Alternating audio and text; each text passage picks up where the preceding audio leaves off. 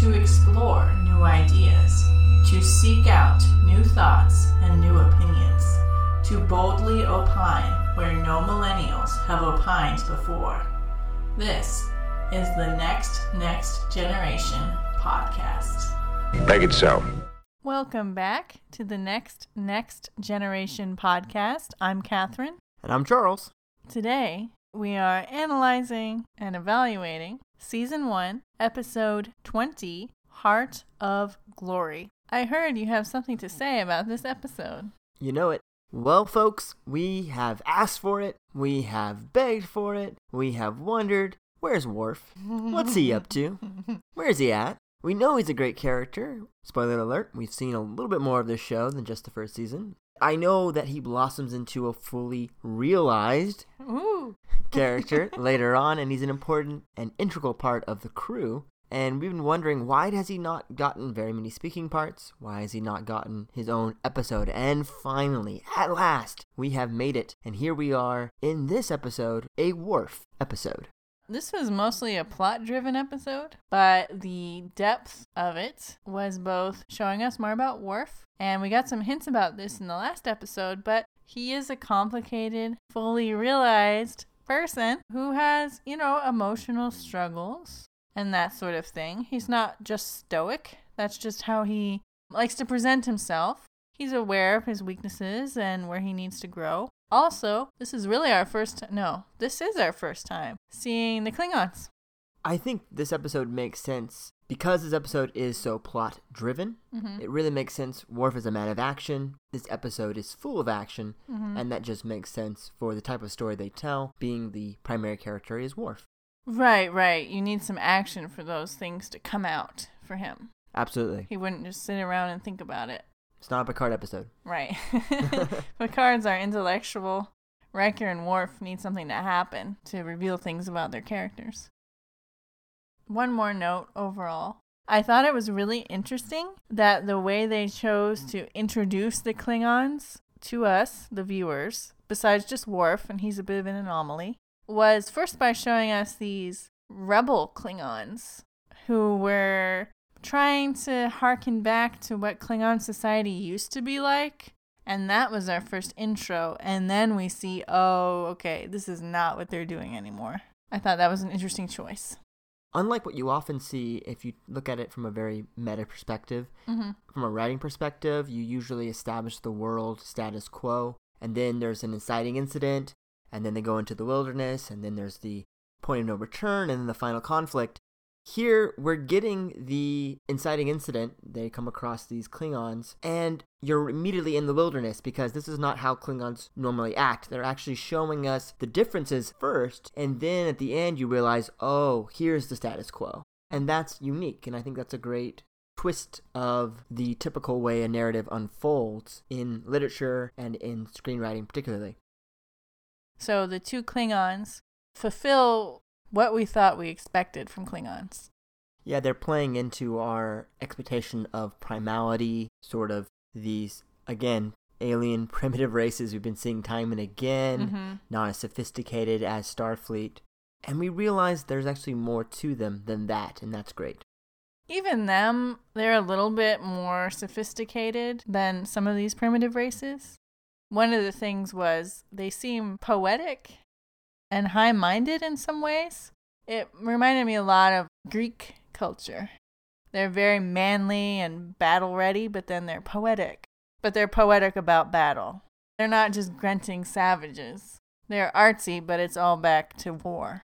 They're artistic about war. Yeah. And their culture is really centered around a warrior and being ready as a warrior. Exactly. Gotcha. This is not just our expectations that we may have been subconsciously forming about Klingons based on what we've seen from Worf. Even the other characters. Now, when I think about it, it was mostly Riker. So, Riker, aliens, not a good mix, okay? But when they find the Klingons on the other ship, Riker's like, Klingons. Oh no, here we go. And then the other characters have a similar reaction. But then when they're interacting with what's really the Klingon civilization, I don't know if that was justified. That may have been a little bit of a cheat on the writer's part to help keep feeding our expectations of what the Klingons were supposed to be. versus what they really are going to be like. I did notice that. Well, they're also harkening back to the original series where the Klingons were one of the primary adversaries of the Federation.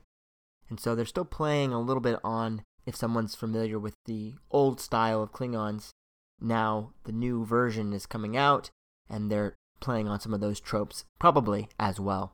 Yeah, and I guess it could be that even though the Klingons have moved on from that, have a good treaty with the Federation, the individuals in Starfleet might still have some biases and not really understand them and still have that reaction. They're not comfortable being around Klingons, even though it seems that the Klingons are fine, really. I agree. I think Riker is the classic unreliable narrator. And in this case, we have to really remember that he is extremely suspicious of all alien races. I would love a Rashomon style episode where Riker was one of the narrators. That would be amazing. They might do that. A lot of TV shows did that. In the 70s and 80s, they would have a Rashomon episode. So, anyway. Moving on to the episode. Engage. Oh, I'm keeping that in. Okay, so there's a disturbance in the neutral zone. They've foreshadowed it wonderfully. Yes. You've heard rumors. Back in Angel 1, they were going to rush off to the neutral zone. Data was ready with the ship. They've been teasing it that there's some issue happening between the Klingon Empire, the Romulans, and the Federation in that trilateral area of space between them. Finally, this is all coming to a head. Yeah, they've done so well mentioning things in other episodes. So it just doesn't come out of nowhere in the episode where they really delve into it. So there's really ominous music. Some music we haven't heard before. Right from the beginning. Yeah. You're launched into it. It's dark. It's heavy. Dissonant. Great stuff. They get there where they have detected a disturbance and all that's left is one ship in terrible condition and some debris. They speculate a lot. Riker thinks it must be Ferengi. Once again, showing his biases. It has to be those darn Ferengi. Can we take a quick aside here? Absolutely. Okay. In the episode where they meet the Ferengi for the first time, the Federation basically knows nothing about them. That's right. Nothing. They don't even know what they look like. Okay? How is it that now it would just be no big deal if they showed up in the neutral zone? It'd be a huge deal. Okay, not no big deal, but like possible at all. It seems like they were too far away for them to even be around the Ferengi. Like no human had ever interacted with one. The chances and the likelihood of that is very low. I don't know why he immediately jumps to, it's the Ferengi! That's nonsense. But you know, the Klingons later say it was the Ferengi. That's right, they do, don't they? It's like now that they're part of our awareness and the crew's awareness, they can just be anywhere, which is probably that's not good writing. Anyway, that's just a little aside. Not a big deal. We can move on. So it might be Romulans. They could be cloaked. Very dangerous. Great tension in the opening scenes. Everything's high stress. Everyone is sort of gathering around. It could be a trap. Picard has Riker assemble the away team, and he picks Data and Geordi. I'm sure this has been talked to death, right? Like how people go on away teams and they shouldn't? Yes. Okay, we won't then. We can just say no one should have been going over there, period. How about that? Fair. Yeah. It could be a trap, likely a trap, and then you send your first officer, your second officer, and even your third officer all off ship. All of them. Onto an unstable, highly damaged vessel. And we saw how that pans out. They nearly get killed. It was very close. So close. Great cinematic tension. For a moment, you're not sure if they make it or not, but we'll get there. It would amp up the tension if we got to know some more characters who could go on away missions, but they weren't, the first, second, and third officer. They could have actually died. That would have been better. If we know it's possible that they're going to kill off a few characters, a la Game of Thrones, It makes everything so much more high stakes. Mm-hmm. Maybe they're trying to push back against the red shirt syndrome of the original series where every other episode someone dies. I think we had mentioned some things like that before, where they could make it more cinematic. It's definitely an improvement on the original series in the sophistication of the writing. But they just weren't doing that kind of thing when the show was made. Like, to work to establish a new character and then kill them off and you never know who it's going to be, that's very much of our time. They're a fun team to watch, though. And we got to see Geordi's awesome visor where he transmits what he's seeing back to the main deck of the ship, and Picard even orders it onto the main viewer. I thought the way they portrayed it was great, actually. You could see it was kind of electrical auras, infrared, ultraviolet, some other stuff. Static, all overlaid onto a very distorted, very avant-garde art pop style. Mm-hmm. What Geordi has to delve through, process through. Although it did raise the question with us, why don't they have body cameras in general? That's true. Yeah. They have the technology for these long-range sensors. They can magnify. The computer can magnify. So obviously cameras and sensors is part of what they can do, and yet personalized small cameras is not something that they have. Of all the things they've thought of in this show, that seems like less of a leap than a lot of the other things. Again, I know I mentioned this before, the way they do the touchscreen technology, that looks great. Yes. They could definitely think of shrinking down something that they already have. So a micro camera or smaller camera makes sense. In their badge, yeah. Yes. That would be so useful for communication, enhance everything. Instead of the Way team having to talk to the bridge constantly and check in, they could just be showing them in real time what they're seeing. But I think it makes for better television having them interact more by talking, and you get to see the process and the thinking happening. Kind of old school. I like it, even though it makes more realistic sense to have them all have body cameras. Now, based on our own time, we could write in a whole story where webcams and monitoring devices got more and more invasive, and they had to push back so hard that they even took them off things like this, where it would make total sense to have them.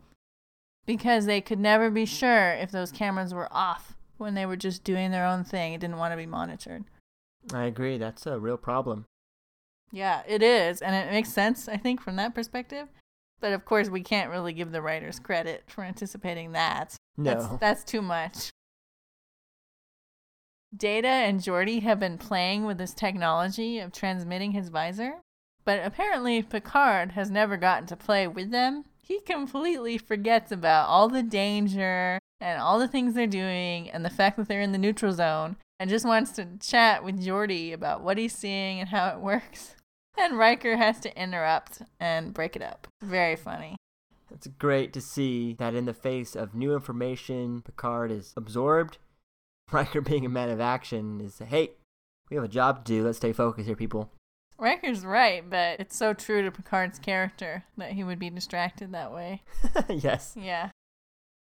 They find the Klingons. Riker says, it's Klingons. Dun, dun, dun. One of them is dying.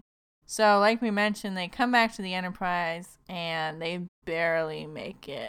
And we mean barely. They're buffered into the transporter pad, and the ship blows up, and then they form. Crazy. Yes, they're dead for a minute, I think, technically. Technically, they're dead, yes. Their energy pattern is out there, but their matter is not. That's right. Yeah. Scary. Very. Very lucky, very close. They kind of brushed by it a little, although Picard's acting sold it as usual. He had that face. He thought for sure he had just lost his number 1, his number 2, and his number 3 all in one go. I don't think that the away team knew that happened. They didn't act like they knew, No. And Yar didn't give it away. She always has that poker face on. Yeah, well, he sent Yar there because they were getting Klingons. Right? But I think also maybe she was even better at operating the transporter. That's what I got. Even she barely got them. And it seemed like she was really doing something to do it. So the Klingons have their official story. It also involves Ferengi, like we mentioned. What are the odds? Sorry. Like we mentioned, I can't even say that without laughing. So ridiculous. Hey, it's Star Trek. So the Klingons say they're passengers on a Talarian vessel. They were attacked by Ferengi. Oh my god, I can't even get through this. That's laughable on the face of it. Is. And then they kind of drifted into the neutral zone during the battle. Quote unquote. This story doesn't really convince anyone. That's putting it mildly. Plus they say the Ferengi had Klingon weapons. That was the weapon signatures they read. Oh yeah, that makes it even worse. Klingons are not good at lying. No. Not like the Ferengi. Well, they're not good either. They just think they are. That's true. They do seem in this scene, though, where they're first talking to Worf and Picard and telling their lies and everything, they are, even now, more polite and well-mannered than I would have expected. Yeah, they had a certain dignity and grace to them. They almost have, like, a slightly higher language, more flowery. Harkening back, like you said, to the poets sort of mentality. Yeah, they're poet warriors, knights, Greeks. Anyway, though, they are very suspicious. We don't believe them either. Worf goes back, takes him to their room, and they eat. They give him a hard time. They really do. Mm-hmm. They're really poking him and prodding him and calling him names, insulting him for being soft among these inferior humans. They were trying to get him angry to see if he was still angerable. They do want him to join them if possible. They're trying to see if he still has the warrior spirits, or if that's been all softened out of him by being with Starfleet, which, from our perspective, we see is a pretty militant organization. Yes. But the Klingons don't. They like to make battle for its own sake.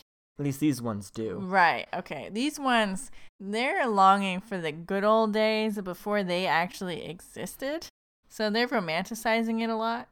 Later on, Worf points out to them, they're forgetting duty, honor, loyalty. They're just taking the war-making part and casting off the parts that make it less fun. Yeah, they're really looking for conquest, and they seem driven to find it wherever they can. These are rebels, and these are terrorists, in a sense, really wanting to get back to the quote-unquote good old days, like you said, going so far as even to defy the Klingon Empire. Yeah, they think they know better than the entire Klingon Empire. Yeah, they're longing for something they don't actually know, and they're getting it wrong. As Worf points out to them by telling them that they're not thinking about things like duty and honor. Right. So the injured Klingon dies. They have their death roar thing. That was cool. Apparently that was the first time non-Klingons have seen it. Surprising, but okay. Seems unlikely because this would probably happen during battle. Yeah. And we also see them take something off the dead Klingon's shoe. Very discreetly. Well, not really, but discreetly enough. They pass it off like it's part of the ritual. Of course, later they use it to fashion a weapon, but they do it so casually and calmly that anyone onlooking, all of the Enterprise crew at this point, probably assumes it's part of the ritual that they're doing, and that taking something from the fallen warrior as a token or memento to honor them is a matter of course. That's true, especially since they don't care about the body, so taking one thing from his person would make sense. They say several times that it's just an empty shell to dispose of it as the Federation wishes. It makes sense, actually. That's a very practical attitude, especially when you're making a lot of wars. Yeah, that makes sense. Yeah, you don't have to deal with all the bodies. You don't have time to do that. Sometimes you just have to leave them there. So we find out Worf was raised by humans. What? We find out, he was taken in by the humans before some important Klingon age, which is probably some kind of puberty thing. Yeah. So he was very young. Wow. He was raised by farmers. Not very Klingon-like, is that? No, after being abandoned after an outpost was destroyed where he lived with his Klingon family.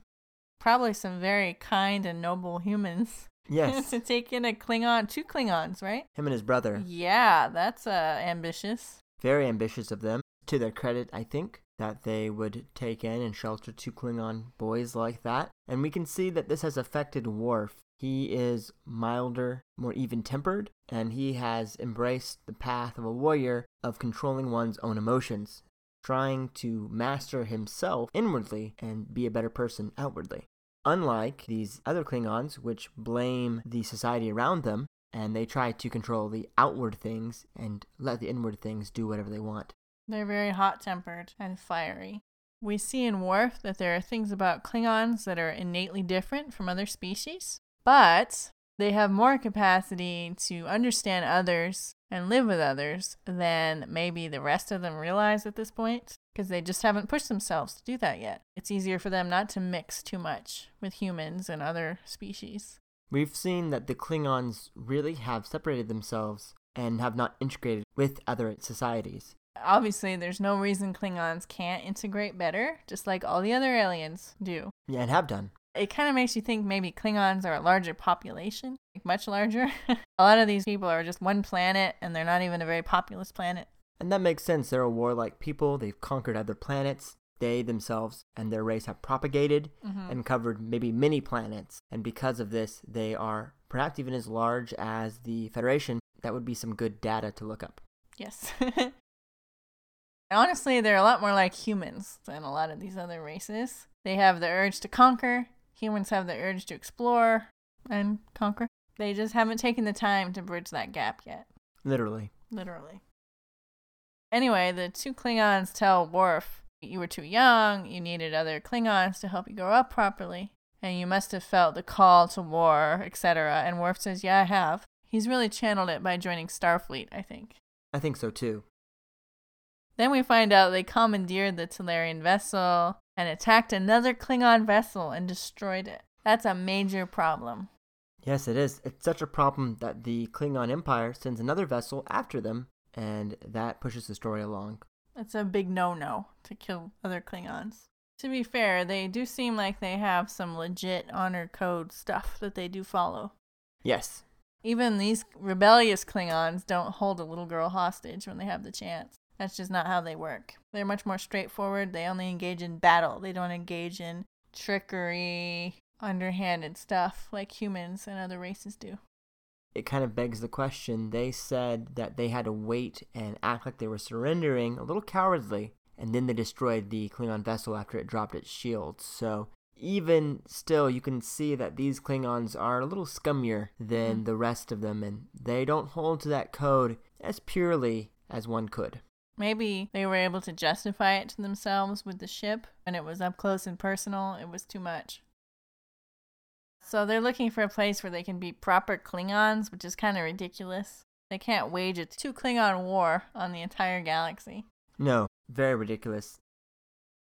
The main Klingon, Chorus, you can see him get more and more desperate throughout the episode and go to greater lengths to maneuver his way into escaping. This other Klingon vessel that's come after him now pushes himself to hold the entire ship at hostage at one point, and you can see that he's really lost the bigger picture. He's so focused on becoming a conqueror that he forgets that he's only one Klingon. Yeah, he can't conquer anyone by himself. This unknown vessel is coming to intercept the Enterprise, and that is the Klingon vessel we've mentioned. The captain is Kanera. He tells them, we're getting these guys because of what they did. We're going to deal with them. Worf is a little torn throughout this episode. Not as much as everyone thinks he is, though. He has some emotional pull towards, his brothers, as he puts it. But it never really interferes with his loyalty to Starfleet. It's just like in Data lore, everyone thought Data would just take lore over the Enterprise crew. And that's just not how it works. Right, I think so too. He does seem like he's waffling a little bit, but he's just considering their viewpoint, I think. Yeah. When compared to his own values, he holds fast to the Federation. When Picard and Kanera are talking, Worf asks to speak to Kanera. Wow. I was like, whoa, this is not normal. That's a huge ask. And everyone just stopped and was like, what? Picard said okay. It was an interesting scene. That's why I bring it up. That he would do that. And then Worf just wants an honorable death for Chorus and Cormel. And actually, Kanera says they can't do that because they have to keep their law very strict. Because apparently this is probably something that's always around, possible people being rebellious, wanting more warlike Klingon Empire. Going rogue. Yeah, they can't allow this to go by. But he's really quite nice to Worf and says he understands, etc., etc.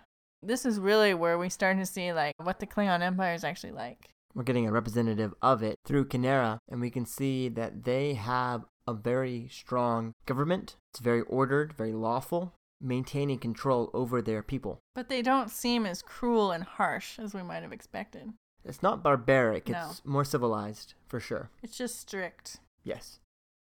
So this is where the Klingons make their weapon, Chorus and Cormel. Part of it is that piece they took off the other one. They blast their way out. They actually do kill someone. We do see a red shirt fall. Yeah. Cormel gets hit. They say later he's dead, but I thought that was just on stun. The blast was yellow. It looked like stun. Maybe all the hits stopped his heart or something. He did get hit like 4 or 5 times. Well, he wouldn't go down. Maybe it was too much. He was really fighting with Yeah. all his might and was not going to be taken down lightly, as we saw. It does seem like multiple stuns could kill you, potentially. Chorus leaves him and heads to the engine room for his big standoff. He's going to blow up the ship if he doesn't get the ship, which is ridiculous again. He's totally deluded. He's not seeing the bigger picture. It doesn't take much for Worf to talk his way close enough to make a move. Because Chorus thinks Worf might join him, Right? which again is all just in his mind, what he's thinking might be possible. It's not based on anything Worf has really done. So he kind of talks him down and then Worf kills him. He does. Really dramatic death scene where he smashes through a glass deck, falling to a lower glass deck and cracking it, and you see it from below. Pretty good. Great cinematography. Yeah. Really nice angles, different takes, a lot of close-ups that are quite intense and gritty. I really liked the way this whole episode was shot, but particularly the final scene, some really nice stuff. They've already had to put Kinera on hold when they lose the prisoners before they're supposed to make the transfer. Right. And at that point, Kinera's like, you guys probably can't handle them. Do you want help? And Picard's like, no. And hangs up. I thought he should have taken the help, honestly. I could see that, yeah. But he wants to save face in front of the Klingons. That's a toughie. I mean, that's why he hesitated, right? No, peace out. Okay, so after that, then they had to get back on and be like, yeah, they're both dead. So, see you guys later. We did it. See, we told you we'd take care of it. It didn't go quite like we planned, but it's all good over here. We told you we could take care of it. By any means necessary. Any means. Kinera's like, okay. He seems super calm and just unruffled about everything. Once again talks to Worf Mm-hmm. and shows him a lot of respect, Yeah. mutual admiration, offers him a place aboard Kinera's ship once Worf is done serving his term, his duty to Starfleet. Worf rejects that as soon as they hang up. That's right. But honestly, that's a great fit for him. He has a unique perspective into humans for a Klingon, and he'd be a great diplomatic asset to the Klingon Empire. But he'd also be a great diplomatic asset to Starfleet. I think he has this pull towards his species, but intellectually, he identifies more with the Federation. More with humans, particularly. Mm-hmm. Which makes sense, because he was basically raised by humans. Although we do see him interacting with his parents later, right? And it's a little awkward. A little. As an adult, I think he has a tough time relating to them individually, even though he's comfortable with humans as a group. Actually, he is the most like Spock in this way. Spock being half human, half Vulcan. He's too human to be Vulcan, too Vulcan to be human. Worf still wants to be a Klingon, feels that he is a Klingon, doesn't really fit in with these humans, but then he's too human to be a Klingon. The writers said, oh, cool, we'll put a Klingon in, they'll be at peace now. And then they had this brilliant idea one day, let's have him be adopted by humans. That's why he can get along with them. And then once they picked that, they realized they could use him a lot more as a character. Because it would be easier to show inside his mind and the inner workings of his emotions. Just like with Spock, he's half human. So you can actually get in there. Where if he were pure Vulcan, it wouldn't really be convincing to have him show that part of himself. It'd be one-sided. It'd be very flat. Yeah, we never see in. And we would never see in Worf either. We've seen a lot of him, especially with his conversation with Wesley in the last episode. Right? Look at how much more open he was with these Klingons who were strangers than he is with any of the other crew.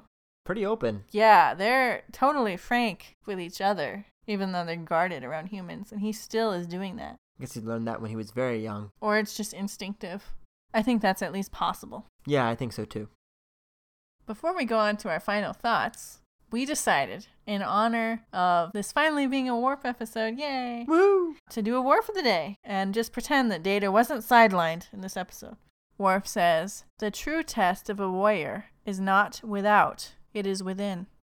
So, what were your final thoughts about this episode? I liked this episode overall. It was great to see Worf's philosophy. He is someone who holds tight to the virtues of duty, honor, loyalty. My only criticism of this episode is that the plot unfolded in a very unsurprising way. kind of knew how it was going to turn out. And so for me, that kind of takes a few points off from being a really great episode. So I would give this episode 8 out of 10 covertly assembled Klingon blasters. So would you say this was a solid Star Trek entry? Well, I don't want to be cliche. It's only your cliche, so it's okay. It's Star Trek. This was a fun episode, mostly action, a great intro to the Klingons. They felt very fully realized. The writers have clearly put a lot of thought into their culture already, kind of indicating that they're going to be important in the future. They're not a throwaway, like a lot of these people. Everything was good. There wasn't really anything wrong with the episode. Didn't quite come together and reach something higher like some of the other episodes have. So overall, I would give it a 7.5 out of 10 uploaded energy patterns. This has been Season 1, Episode 20, Heart of Glory. Thank you so much for listening. This is the Next Generation podcast.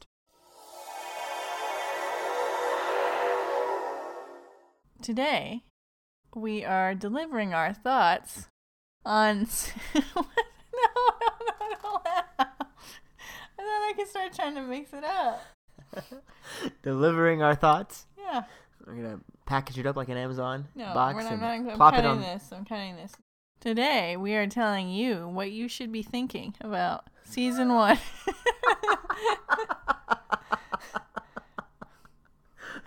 She's going to tell them. Is that not what we're doing? Was I misinformed?